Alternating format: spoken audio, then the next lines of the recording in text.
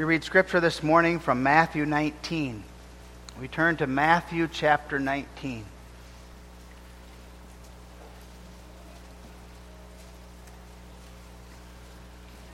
We take our text from verse 14, we read the entire chapter.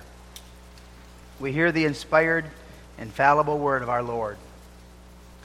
And it came to pass that when Jesus had finished these sayings, he departed from Galilee and came into the coasts of Judea beyond Jordan. And great multitudes followed him, and he healed them there. The Pharisees also came unto him, tempting him, and saying unto him, Is it lawful for a man to put away his wife for every cause? And he answered and said unto them, Have ye not read that he which made them at the beginning made them male and female? And said, For this cause shall a man leave father and mother, and shall cleave to his wife, and they twain shall be one flesh? Wherefore they are no more twain, but one flesh. What therefore God hath joined together, let not man put asunder. They say unto him, Why did Moses then command to give a writing of divorcement, and to put her away? He saith unto them, Moses, because of the hardness of your hearts, suffered you to put away your wives. But from the beginning it was not so. And I say unto you, Whosoever shall put away his wife, except it be for fornication, and shall marry another, committeth adultery. And whoso marrieth her which is put away, doth commit adultery. His disciples say unto him, If the case of the man be so with his wife, it is not good to marry. But he said unto them, All men cannot receive this saying, save they to whom it is given. For there are some eunuchs which were so born from their mother's womb, and there are some eunuchs which were made eunuchs of men, and there be eunuchs which have made themselves eunuchs for the kingdom of heaven's sake. He that is able to receive it, let him receive it. Then were there brought unto him little children, that he should put his hands on them and pray. And the disciples rebuked them. But Jesus said, Suffer little children, and forbid them not to come unto me, for of such is the kingdom of heaven. And he laid his hands on them, and departed thence. And behold, one came and said unto him, Good master, what good thing shall I do, that I may have eternal life? And he said unto him, Why callest thou me good? There is none good but one, that is God. But if thou wilt enter into life, keep the commandments. He saith unto him, Which? Jesus said, Thou shalt do no murder. Thou shalt not commit adultery. Thou shalt not steal. Thou shalt not bear false witness. Honor thy father and thy mother. And thou shalt love thy neighbor as thyself. The young man said unto him, All these things have I kept from my youth up. What lack I yet? Jesus said unto him, If thou wilt be perfect, go, sell that thou hast, and give to the poor, and thou shalt have treasure in heaven, and come, and follow me. But when the young man heard that saying, he went away sorrowful, for he had great possessions. Then said Jesus unto his disciples, Verily I say unto you, that a rich man shall hardly enter into the kingdom of heaven. And again I say unto you, it is easier for a camel to go through the eye of a needle than for a rich man to enter into the kingdom of God. When his disciples heard it, they were exceeding amazed, saying, Who then can be saved? But Jesus beheld them and said unto them, With men this is impossible, but with God all things are possible. Then answered Peter and said to him, Behold, we have forsaken all and followed thee. What shall we have therefore? And Jesus said unto them, Verily I say unto you, that ye which have followed me in the regeneration, when the Son of Man shall sit in the throne of his glory, ye also shall sit upon 12 thrones, judging the 12 tribes of Israel. And every one that hath forsaken houses, or brethren, or sisters, or father, or mother, or wife, or children, or lands, for my name's sake, shall receive 100-fold, and shall inherit everlasting life. But many that are first shall be last, and the last shall be first. we read God's word that far. May God bless his word to our hearts. As I stated, our text is found in verse 14. But Jesus said, "Suffer little children, and forbid them not to come unto me, for of such is the kingdom of heaven."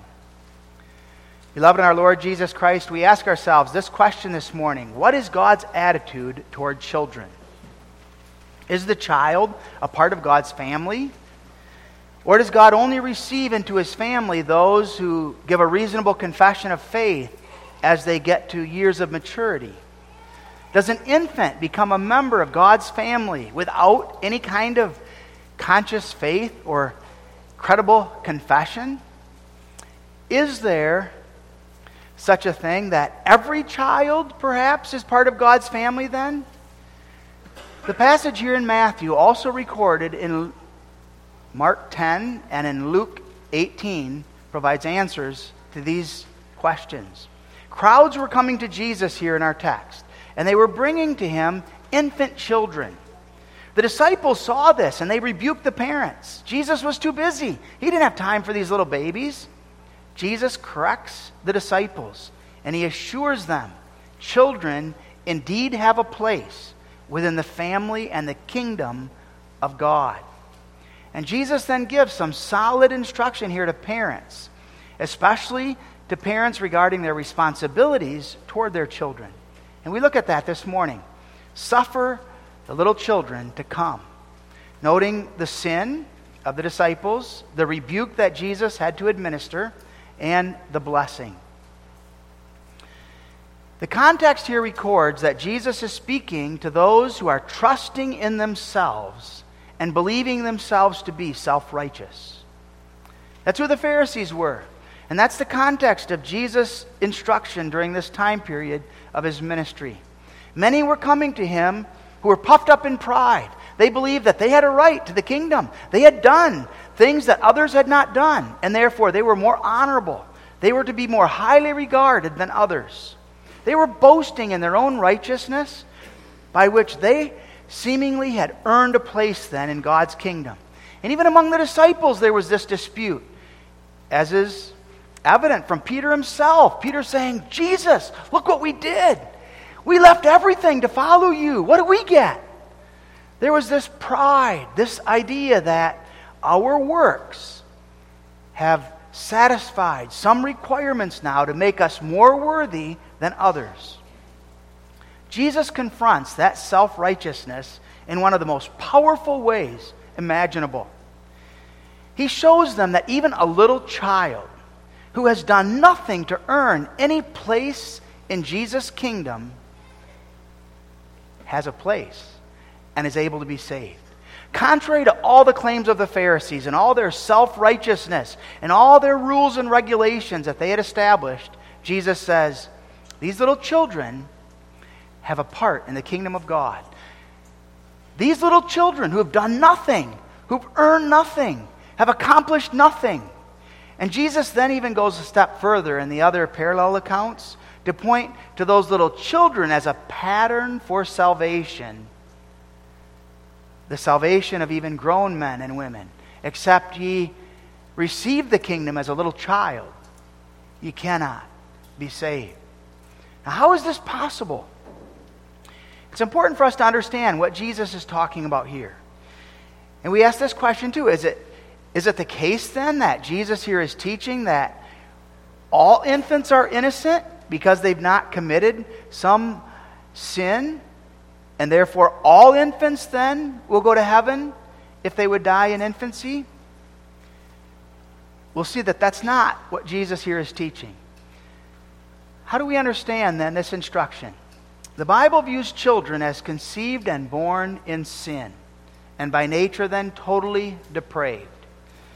It's important for us to understand and confess. There is no place in the Bible where infants are presented as innocent, as though that infant now has a right to heaven because that infant has escaped original guilt, original pollution.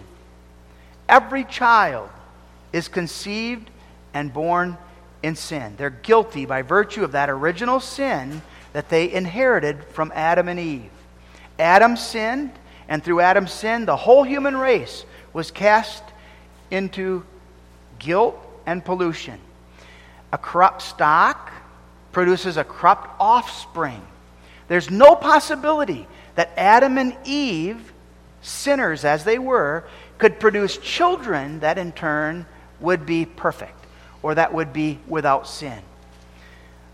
Our confessions teach this clearly. The canons of Dort and the third and fourth head in Article 2 teach, hence all the posterity, that is all of the descendants of Adam, Christ only accepted, have derived corruption from their original parent. Not by imitation, as the Pelagians of old asserted, but by the propagation of a vicious nature. That sinful nature is passed on to our children. And that's humbling for us as parents. There's no chance of salvation for any child, any man, any woman, apart from a wonder of God's grace in Jesus Christ. Psalm 51:5 talks about the fact that all are conceived and born in sin. Isaiah 53 verse 6, all we like sheep have gone astray. We have turned every one to his own way. So that already at birth, and even prior to birth, after conception, all infants deserve hell because of the sin of Adam, which was passed on to them. Again, humbling that is, that every single infant is guilty of the original guilt and the original pollution, even apart from any actual sins they would ever commit. It's not merely the fact that we are corrupt because we sin. We sin because we are corrupt. And that's the tragedy of the human race.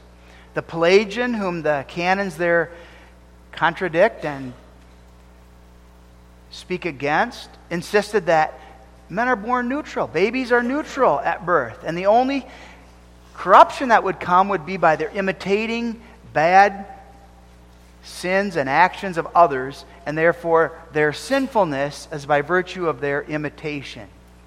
The scriptures say no. Their sinfulness is due to the fact that they have a corrupt nature. Apart from Jesus Christ, there's no hope of salvation. So corrupt is that nature is incapable of doing any good. We call it totally depraved. It can't do anything good of its own. The only possibility of good is that Jehovah God would give life to those who are dead. And so we talk about, and the Bible speaks of the fact that apart from Christ, mankind is dead in trespasses and sins.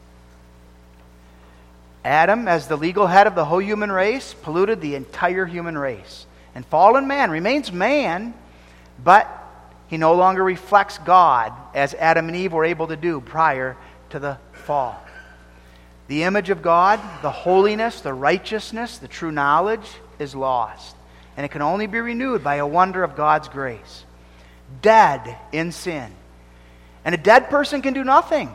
A dead person can't accept Jesus. A dead person can't do anything that would be pleasing in God's eyes. The only possibility of that one who's dead being saved is that God would work a wonder, that God would give life out of death. And that's the wonder of the gospel.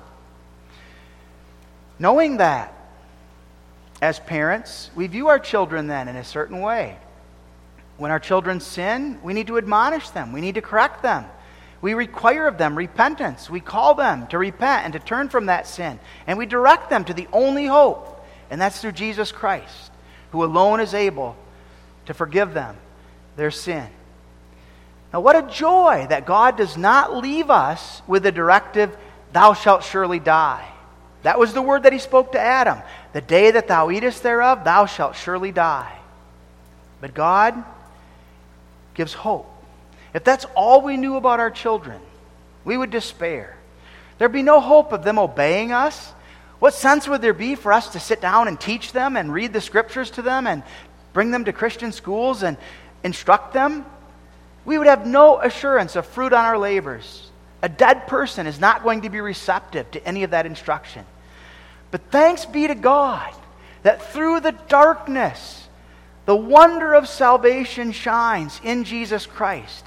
And that God gives to us his own Son, who laid his life down for his beloved children. That God chose to save a people before they were even born. Before we had even done anything to make ourselves worthy, God ordained that He would set His love upon that people.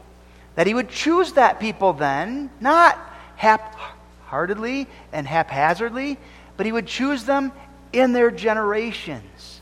And again, a marvelous wonder that God would save an individual, not only, but that God would save that one and then also incorporate his or her children into the wonder of God's covenant.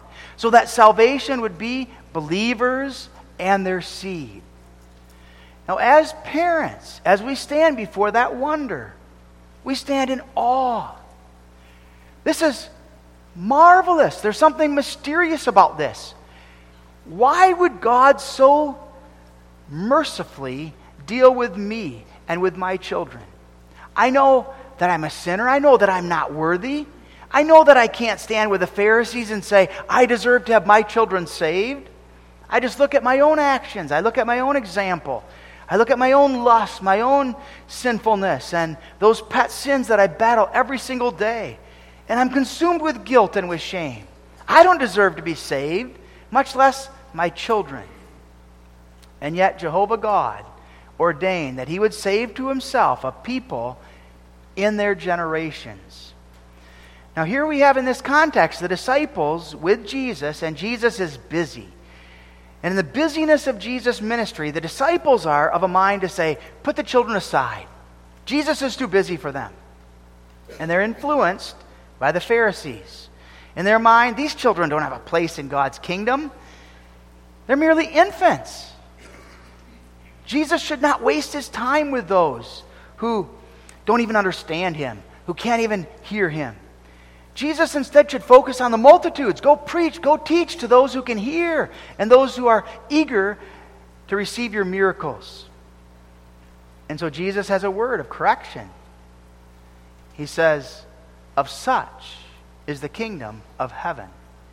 The children of believing parents, though themselves by nature depraved and sinful, are at the same time, by a wonder of God's grace, received into His covenant and into His kingdom through regeneration and through the work of Jesus Christ.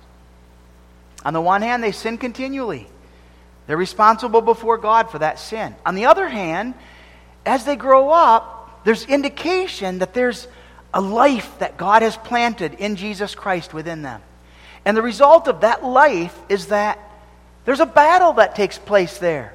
Though they sin, they hate their sin. They fight that sin. They don't want to continue in that sin. And they struggle daily to be that perfect man of God, thoroughly furnished unto all good works. They see a need for Christ. Our children then need the sign of the covenant. And that's what the Scriptures teach us. Baptism as the sprinkling of water, pointing to Christ, receiving into His kingdom and covenant even infants whose sins have been washed away through His precious blood. And as we grow older, we look back. When we fall into sin, as the baptism form speaks, we look back to our baptism and we're reminded, I'm a child of the King. My sins are forgiven, and though there's guilt, there's shame. I know the wonder of wonders, that Jesus Christ laid His life down in my place. And just as that water was sprinkled on me, and just as water cleanses from the dirtiness and the filth of earthly corruption, so that spiritual wonder of Christ's blood has cleansed me from my sin. Now, there are many ways in which we can be guilty of falling into the same sin of the disciples here. And we must be careful there not to rise up in pride. Easy it is to rise up against, for instance, the Baptists, who insist that children cannot be incorporated into God's covenant or kingdom until they're older, until they make a credible profession of faith. That the sacrament will not be administered until they give evidence of that in their later years. We insist that we would never withhold the sacrament from our children like the Baptists do. But at the same time, How can we become guilty of this sin? There are other ways, beloved, and we need to look at our own selves and examine our own hearts. Suffer the little children to come unto me, Jesus says. Forbid them not. Sometimes we desire to enter into marriage, but we don't have any desire for a family. As a young couple, we run contrary then to this explicit rebuke of Jesus. No one may enter into marriage who is not willing also to receive children from Jesus Christ. Suffer the little children to come to me. Forbid them not. Don't keep them away. Don't do what you can in order to keep them from being born. Don't oppose Christ. So many in our day actively labor so that they will not have children to present to Jesus. They want the blessing of marriage, but they don't want the responsibility of children. But also, we would ask this: where is Jesus present in the world in which we live? Through the preaching of the gospel, in worship, Christ speaks. Christ is present through His Word and by His Spirit in worship. When we take our children out of worship, when we refuse to bring our children to church, so that our children are not under the preaching, they're not being taught, they're not being instructed, this word of Christ is being violated.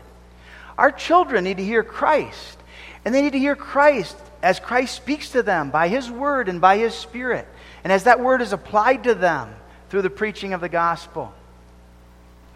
When we present our children for baptism, perhaps, but then we don't take seriously the calling to bring them up in the fear and admonition of the Lord. We don't discipline them when they sin. We don't correct them. We don't instruct and teach them as we ought. Jesus says, suffer the little children to come to me. You need to be teaching them about Christ. You need to be setting before them the reality of their sin not only, but also the wonder of salvation in Jesus Christ. Bring the Word to them. See to it that they grow in their knowledge of catechism instruction. See to it that they are taught and instructed in the fear and honor of Jehovah, as Christ then is applied to them according to their individual ability as they grow and as they increase in years. And so, beloved, we hear the rebuke here that Jesus brings. Suffer the little children to come to me. Little children. Jesus here is speaking of small children. He's speaking of children of believers. Children who could not come in their own ability, but their believing parents now are bringing them to Jesus. Literally, the idea here is that these children are being brought to Jesus. They're being carried to Jesus. They're being presented to Jesus by whom? We would say here Jewish parents. Jewish parents who believed the promises that God gave to Abraham.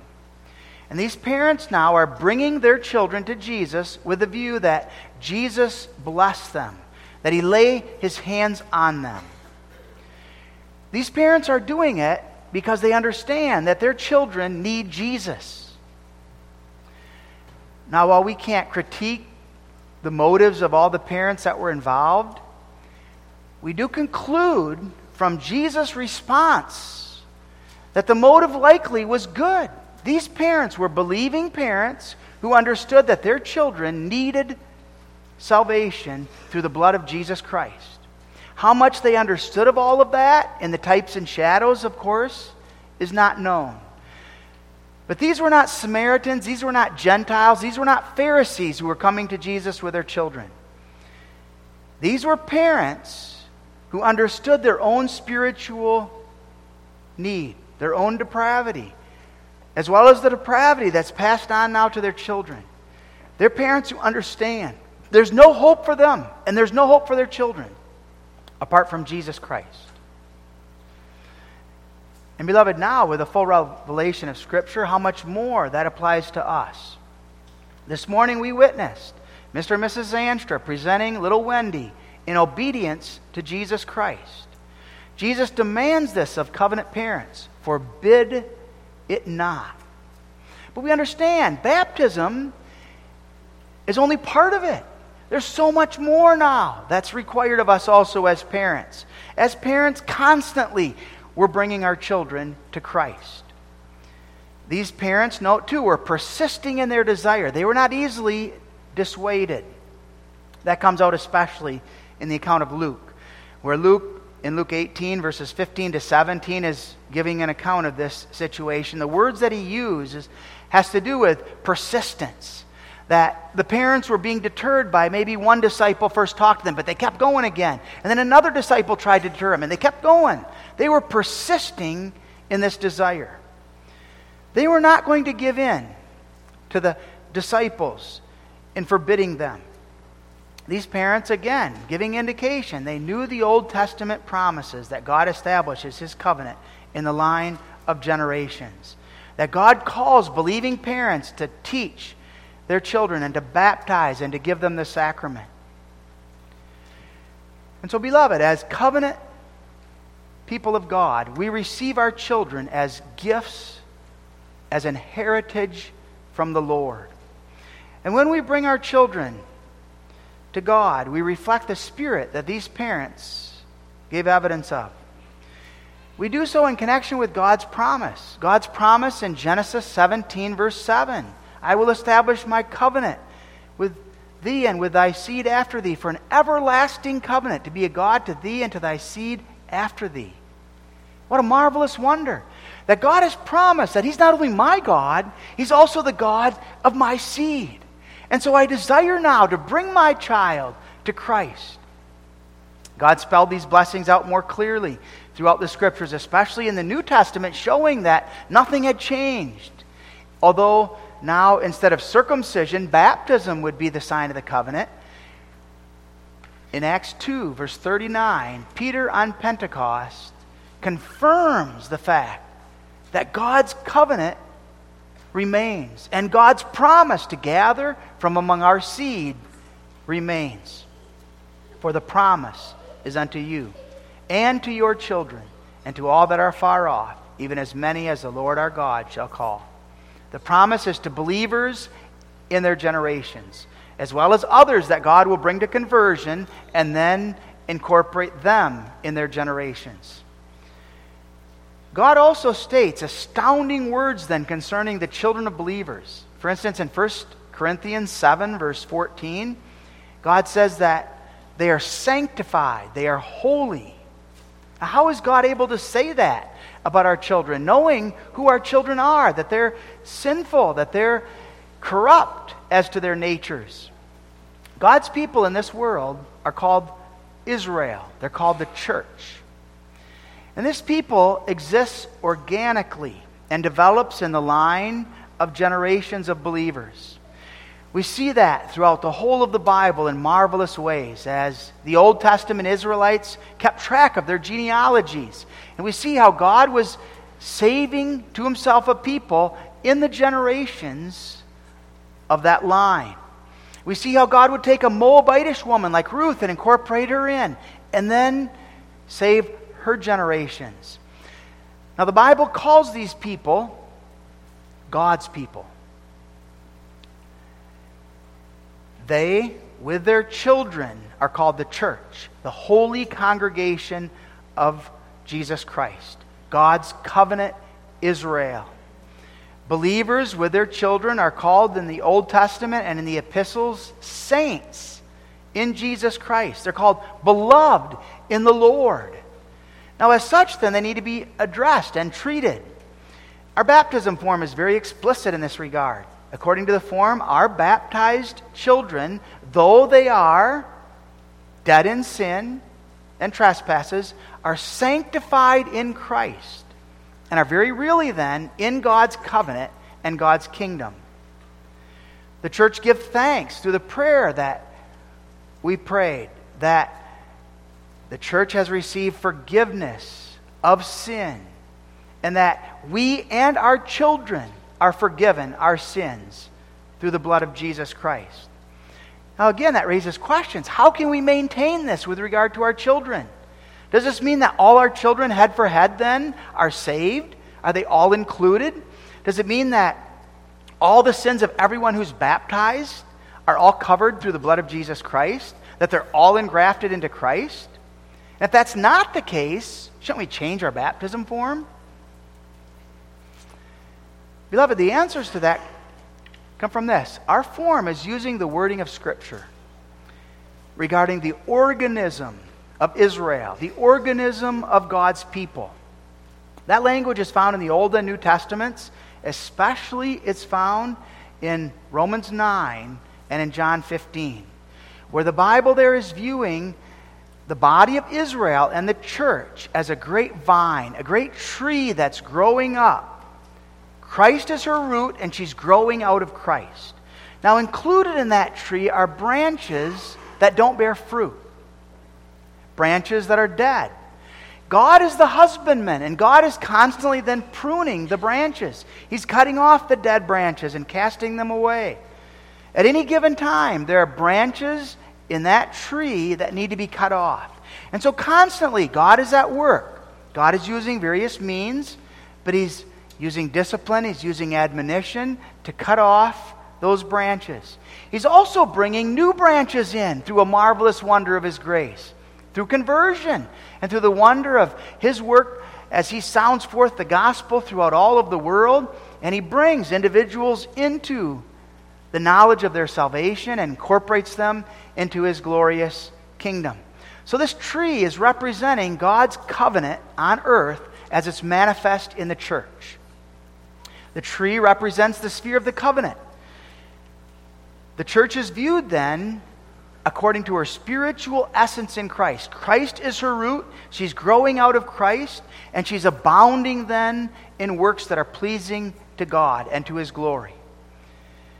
As the church is viewed as the body of Christ, those who are sanctified, those who are elect, she's viewed according to her spiritual essence, not according to the corrupt dead branches. Yes, there are dead branches. Yes, there's that must be pruned, but that's not the identity of the church. She's a living organism in Jesus Christ. And she's viewed then as the sphere of the covenant, even though not every individual member in the church at any given time is going to be a part of God's eternal kingdom and covenant. All that are Israel are not Israel. Yet they were called Israel. And so we make a few conclusions then on that basis. God will separate those who are truly of Israel and those who are not. And He will do so through temptations, through trials, through Christian discipline. He will do so through death and judgment, finally. He will do so by quickening some and bringing them into an enjoyment of their salvation and hardening others in order that they put themselves out. No one may draw the conclusion from all this that all the children who are born in the church, who are in the sphere of the covenant, are also all children of the promise. Some are not. The Bible's clear. There are Esau's along with the Jacobs. There are Cain's along with the Abel's. But at the same time, we view the church and we view then our children not from the viewpoint of the dead branches, but we view them from the perspective of the true vine that God will continue in our generations by a wonder of His grace. And so we can say yes to the question of baptism because we're speaking of our children in terms of the promise. We're speaking of our children in terms of those who are the true children of God. Now, we don't know which ones and who are necessarily, but we know the promise. And the promise of God is that I will be a God unto you and to your seed. And we lay hold on that promise. And we view our children then from the viewpoint of that gracious promise of God, that God will gather His seed from among our seed. And so the apostles, Jesus Himself, addressed then the church, including her children, as beloved, as elect, according to the grace of God, as saints, as those who had pure minds, as those who have pure hearts. Doing so now from an organic perspective, not head for head, but viewing the church as the body of Jesus Christ, found in Christ. And similarly, we don't view the congregation as a mixed group. We view the congregation as beloved. And that doesn't in any way remove the warning It doesn't in any way remove the necessity of admonition and discipline where it needs to be administered, but it makes all of those the more urgent. This is the church of Jesus Christ. You are called now to live in holiness, to pursue His will, and to live as those who are bringing forth the fruit of godliness and holiness in your lives. And God uses the means of the preaching, repentance, admonition, to either harden or to quicken and to cause repentance and true sorrow. We must not forget then, beloved, that our children are not merely many individuals placed in random in the history of God's creation. God chose to Himself an organic line of the covenant in which He would place those children as children of the promise. God did that to us for the most part. What a marvelous wonder that God put us in families where we had parents who loved the Lord, who taught us the things of God's kingdom. And that God now in turn gives us children whom we can teach those same truths of God's Word. We can even confess this wonder.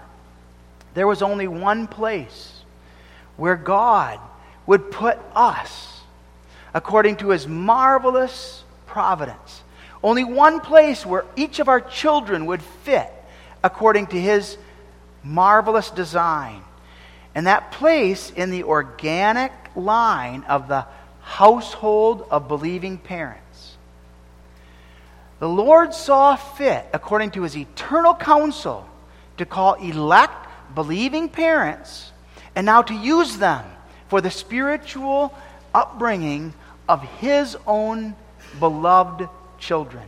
Those whom He gave to Christ, whom He had chosen from eternity, as the seed now of Abraham. And then to use parents as instruments in His hand to continue the well-being of the church. To teach that seed the truth in order that they in turn train up their children, who in turn will train up their children until Christ comes back. And so there are special privileges, spiritual pleasures, as well as weighty responsibilities for us and for all our children as we live in that organic line of God's covenant promise. Jesus does not assert every one of the children are members of His kingdom. Jesus says, of such is the kingdom of heaven. The kingdom of heaven consists in part of the children of believers. Children of believers must be given the sacrament. They must be baptized. They must be taken into the membership of the church. Our children must be viewed as those who are in the sphere of the covenant and the church of Jesus Christ. And the whole then is not named after the carnal remnant, after the branches that we pruned off, but the whole is named after the elect, the promise. And so our children then must receive training in the home. They must receive an education that is in line with the promise that we make at baptism, to be brought up according to the doctrines of God's Word as confessed in His church and in the confessions. And we then view our children in terms of those who are the true children of God. Those who don't belong to us, they belong to God. And the weighty responsibility then of the fact that God determined that He would take His beloved elect children, chosen from before eternity, and place them now in our homes in order that we might be used by Him for their upbringing and for their training. Covenant parents then receive their children as gifts from the Lord. Old Testament parents, especially the women, receive their children from God and acknowledge that. We read of abundant thanksgivings that were offered after God gave them children. And we could quote all kinds of passages. Think of Eve, I have gotten a man from the Lord. Genesis 4 verse 1. Think of Leah, now will I praise the Lord. Therefore she called his name Judah. In Genesis 29 verse 35. Hannah, my heart rejoiceth in the Lord, because I rejoice in thy salvation. 1 Samuel 2, verse 1. Think of Psalm 127, verse 3, that children are an heritage of the Lord, a gift from God. Think of Hannah there. That's striking, Hannah's comment. My heart rejoiceth in the Lord because I rejoice in thy salvation. Hannah saw salvation in the birth of her son, a salvation that she and her son would enjoy. Now, how is it that she could see that? She saw salvation as the children of Israel before her saw it, as they confessed God's salvation. God taught them, your salvation is linked to the children that God would give you. And God did that in connection with especially the coming of the Messiah, that God would bring about the Messiah through whom they would be able to know the wonder of salvation. And God taught them then that His purpose was tied up, not just with them, but also with their seed. That God wasn't dealing with them just as a group of individuals, but He was dealing with them as a line. That organic unity perpetuates itself, not just by believers bringing forth children, God working that wonder of conception, but also those believing parents now faithfully instructing that seed in the doctrines of salvation. And so this people of God, all through history, had that promise. The promise of a Savior. The promise of the resurrection of the dead, of life everlasting. Parents didn't always clearly see the elements of that promise because their vision was in types, it was in shadows, it was limited. But they looked for the salvation not only for themselves, but also for their children. And they looked for the one who would ultimately bring forth Christ, who would accomplish that wonder. And that's why God's commandments and God's law then was so important.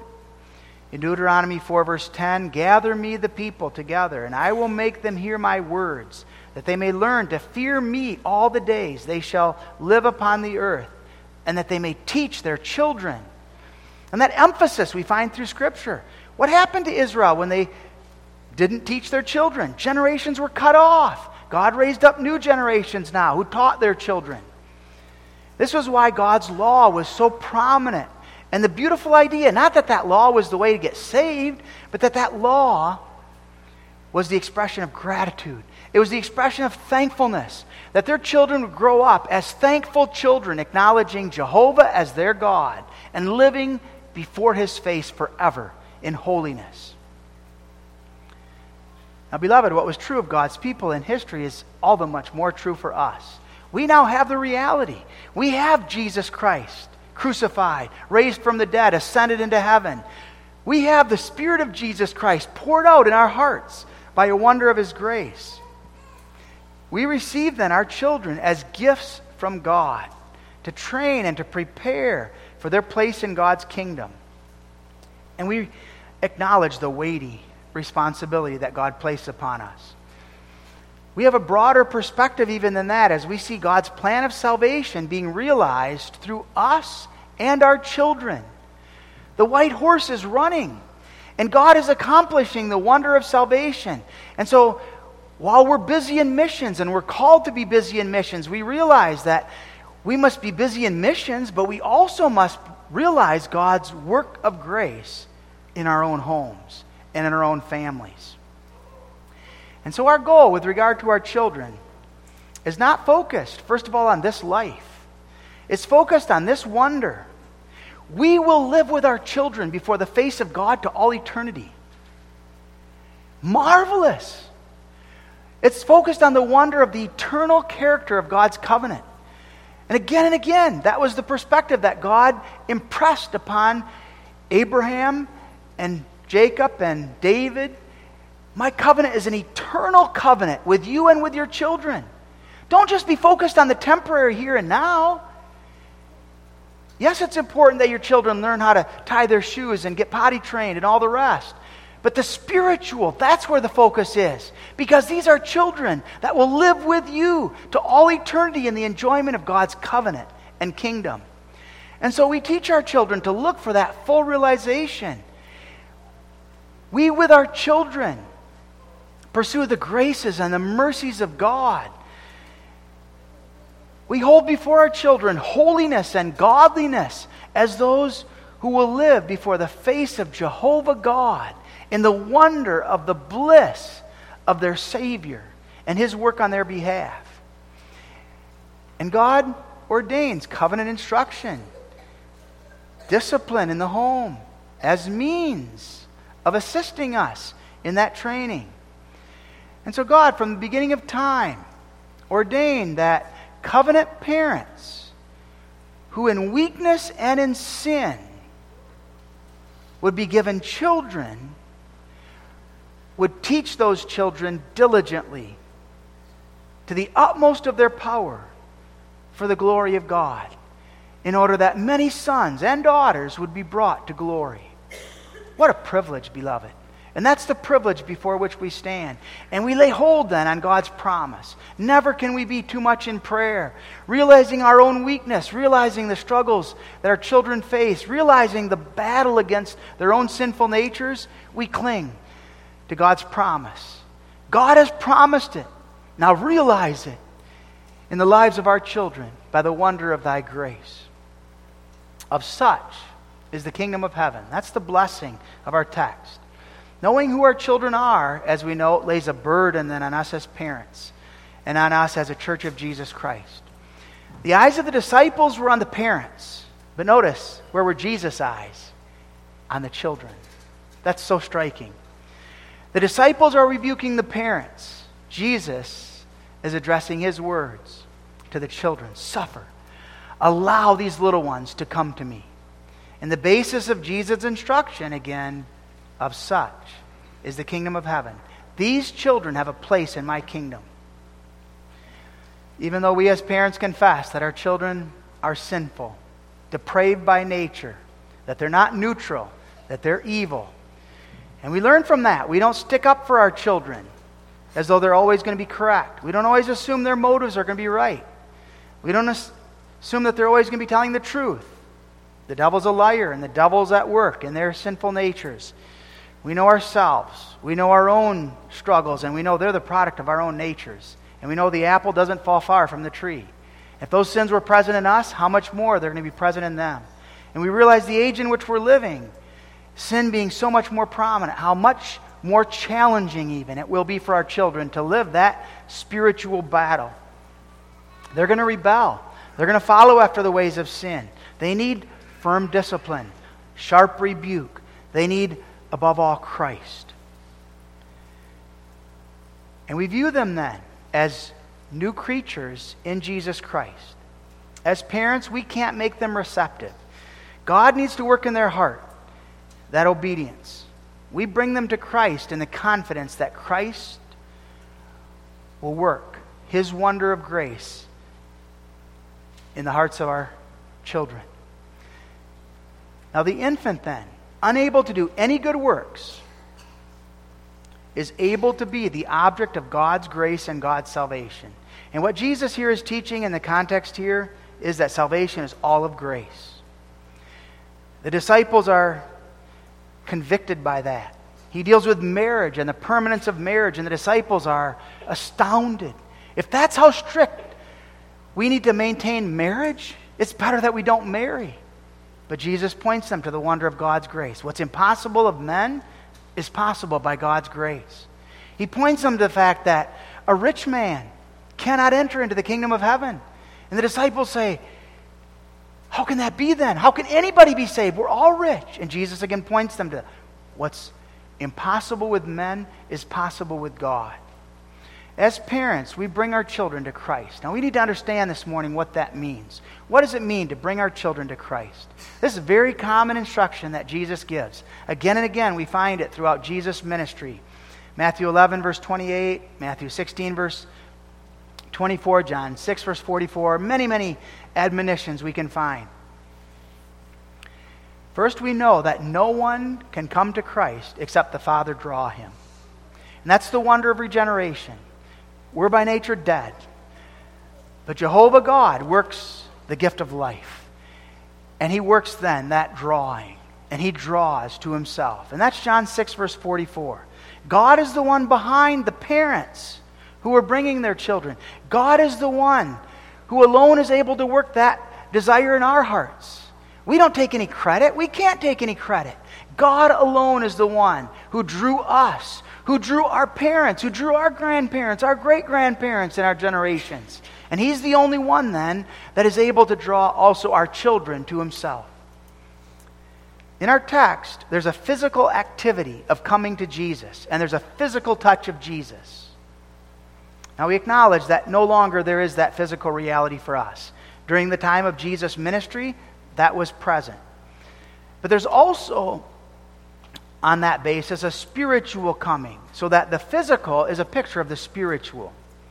The disciples, the believers, saw Jesus' miraculous healing power. They saw the wonders He could do. And you children know that sometimes Jesus actually touched people. He touched their eyes, touched their ears, and He would heal them and make them better. Other times, Jesus wouldn't even touch them. He might even be a long ways away, and He would pray, and they would be healed miraculously by the wonder of His work. Jesus could reach His people without any kind of physical touch. And Jesus showed that then, the spiritual aspect here. Now, what does it mean, again, to come to Jesus? We don't go to Jerusalem. We don't go to heaven where Jesus now is. That's not the idea. We bring them to Christ by bringing them to see their need for Christ, to see their sin. We bring them God's Word, where Christ is prominent and present. We teach them the stories, the promises of God. We teach them to pray. We teach them to see their need, to look to Him. We teach them the reality of the spiritual struggle that they're in. We view them as those who are viewed by Romans 7. We don't view them as those who are unregenerate, wicked individuals who need to be yet converted. We view them as those who are God's children, who now are wrestling and battling with the reality of the devil and temptation. And we recognize the old man and the new man and that battle that's taking place within the heart and life of our children. And so we approach it from that perspective. Confess your sins. Look to the Lord. Because of the power of sin and depravity, you need Christ. And when the guilt and the shame of sin threaten to overwhelm them, we point them to the cross. Jesus Christ, He laid down His life for you. He shed His blood to cover that guilt, that shame. And in Him there is the wonder of that forgiving mercy and that grace. To come to Jesus, beloved, is the spiritual activity of knowing Him, laying hold on Him for our salvation and for the spiritual blessings that are found alone in Him. It's an act of spiritual recognition of who Jesus is. That I'm empty, but He's full. And He is my fullness. And He's the one whom I need. That I'm a sinner. He's holy and righteous, and He's my Savior. That I realize I've sinned against Him, and I need forgiveness through Him. It's the spiritual activity of longing. We need a drink, and we can't just turn away from the drinking fountain. We're thirsty. We need it. If someone says, oh, there's nothing available, we're going to continue to pursue it. We're not going to give up and say, oh, okay, I guess I don't need a drink any longer. We're thirsty. We put in extra effort and time to accomplish getting that drink because there's a longing. By virtue of the wonder of God's work of grace, of regeneration in our hearts, there's a longing for Jesus Christ. We need Him. We can't live without Him. We need Him for the fullness of our salvation. We need Him, and we want to be thinking of Him far more than we do. And we look forward to the eternity of living with Him in the fullness of the wonder of the heavenly Jerusalem. And that spiritual then longing and that spiritual hungering and thirsting after Him shows itself in our embracing Him, cleaving to Him. We need Him. We can't live apart from His Word. We can't live apart from prayer. We surrender ourselves wholly to Him, acknowledging He's my Lord, and I am called now to live unto Him. And that's my joy. That's my privilege. I'm not my own. I belong to my faithful Savior, and now I live for Him. And His faithfulness is sure, and nothing can separate me from the wonder of His love. We take Him and we lay hold on Him by the work of His grace in our hearts. And he says, I will establish my covenant between me and thee as an everlasting covenant. I will be a God to you. And we lay hold on that wonder. And there's rest. There's peace in that glorious truth. It's not about me running. It's not about me willing. He's accomplished it all. It's a wonder of grace. He's my shepherd. I'm his sheep. And I belong to him because he loved me from all eternity. And I'm constantly growing in my awareness and understanding of what it means to belong to Jesus Christ. This presupposes, beloved, that there's a knowledge of him before we come. And again, that God has worked that new life. That God has given the gift of faith. And that faith is revealing itself in the works that are being produced in us by the power of his Spirit. All that the Father giveth me shall come to me. None will be lost. That's the call of the gospel. We hear it in the preaching. That's the call that our children hear. And Jesus emphatically says, forbid them not. He not only says, come, he says, don't forbid them. Don't refuse them. Don't deny them. Don't just sit back and wait. Don't establish any kind of barriers. Bring them. Know the power of grace, that I regenerate my children in infancy, and I command you to bring them to me, that they might know me. Now again, does that mean all of our children are his? No. Of such is the kingdom of heaven. The of such is particular. Not all. We don't presume, we don't assume all. He wants us conscious that we are sinners. We don't deserve ourselves to be saved. We don't deserve that God would be obligated to save any of our children. This wonder depends on election and the precious gift of faith. We confess then, beloved, that like little Wendy, we're totally unable, we're totally unwilling of ourselves to come to Christ. How does Wendy come to Christ? She can't do anything. She's brought by her parents. The only possibility is that God would work a wonder of grace to draw her. And the only wonder that's possible for us similarly is that God would draw us. And that God would bring us to our knees, and that he would bring us to know Christ and the wonder of salvation in him. And so we bring our children by faith, trusting God's promises. And note this wonder. Jesus takes them in his arms and he blesses them, according to Mark 10:16. The parents were just looking for Jesus to touch them, Jesus to bless them. Jesus goes way beyond what they would expect. He takes them in his own arms. He shed his own blood for us and for our children, and he carries us and our little ones now to all eternity. Amen. Our Father who art in heaven, strengthen us by faith, and grant that we might walk humbly and thankfully before thy face. For Jesus' sake, amen. We turn to Psalter number 213. 213.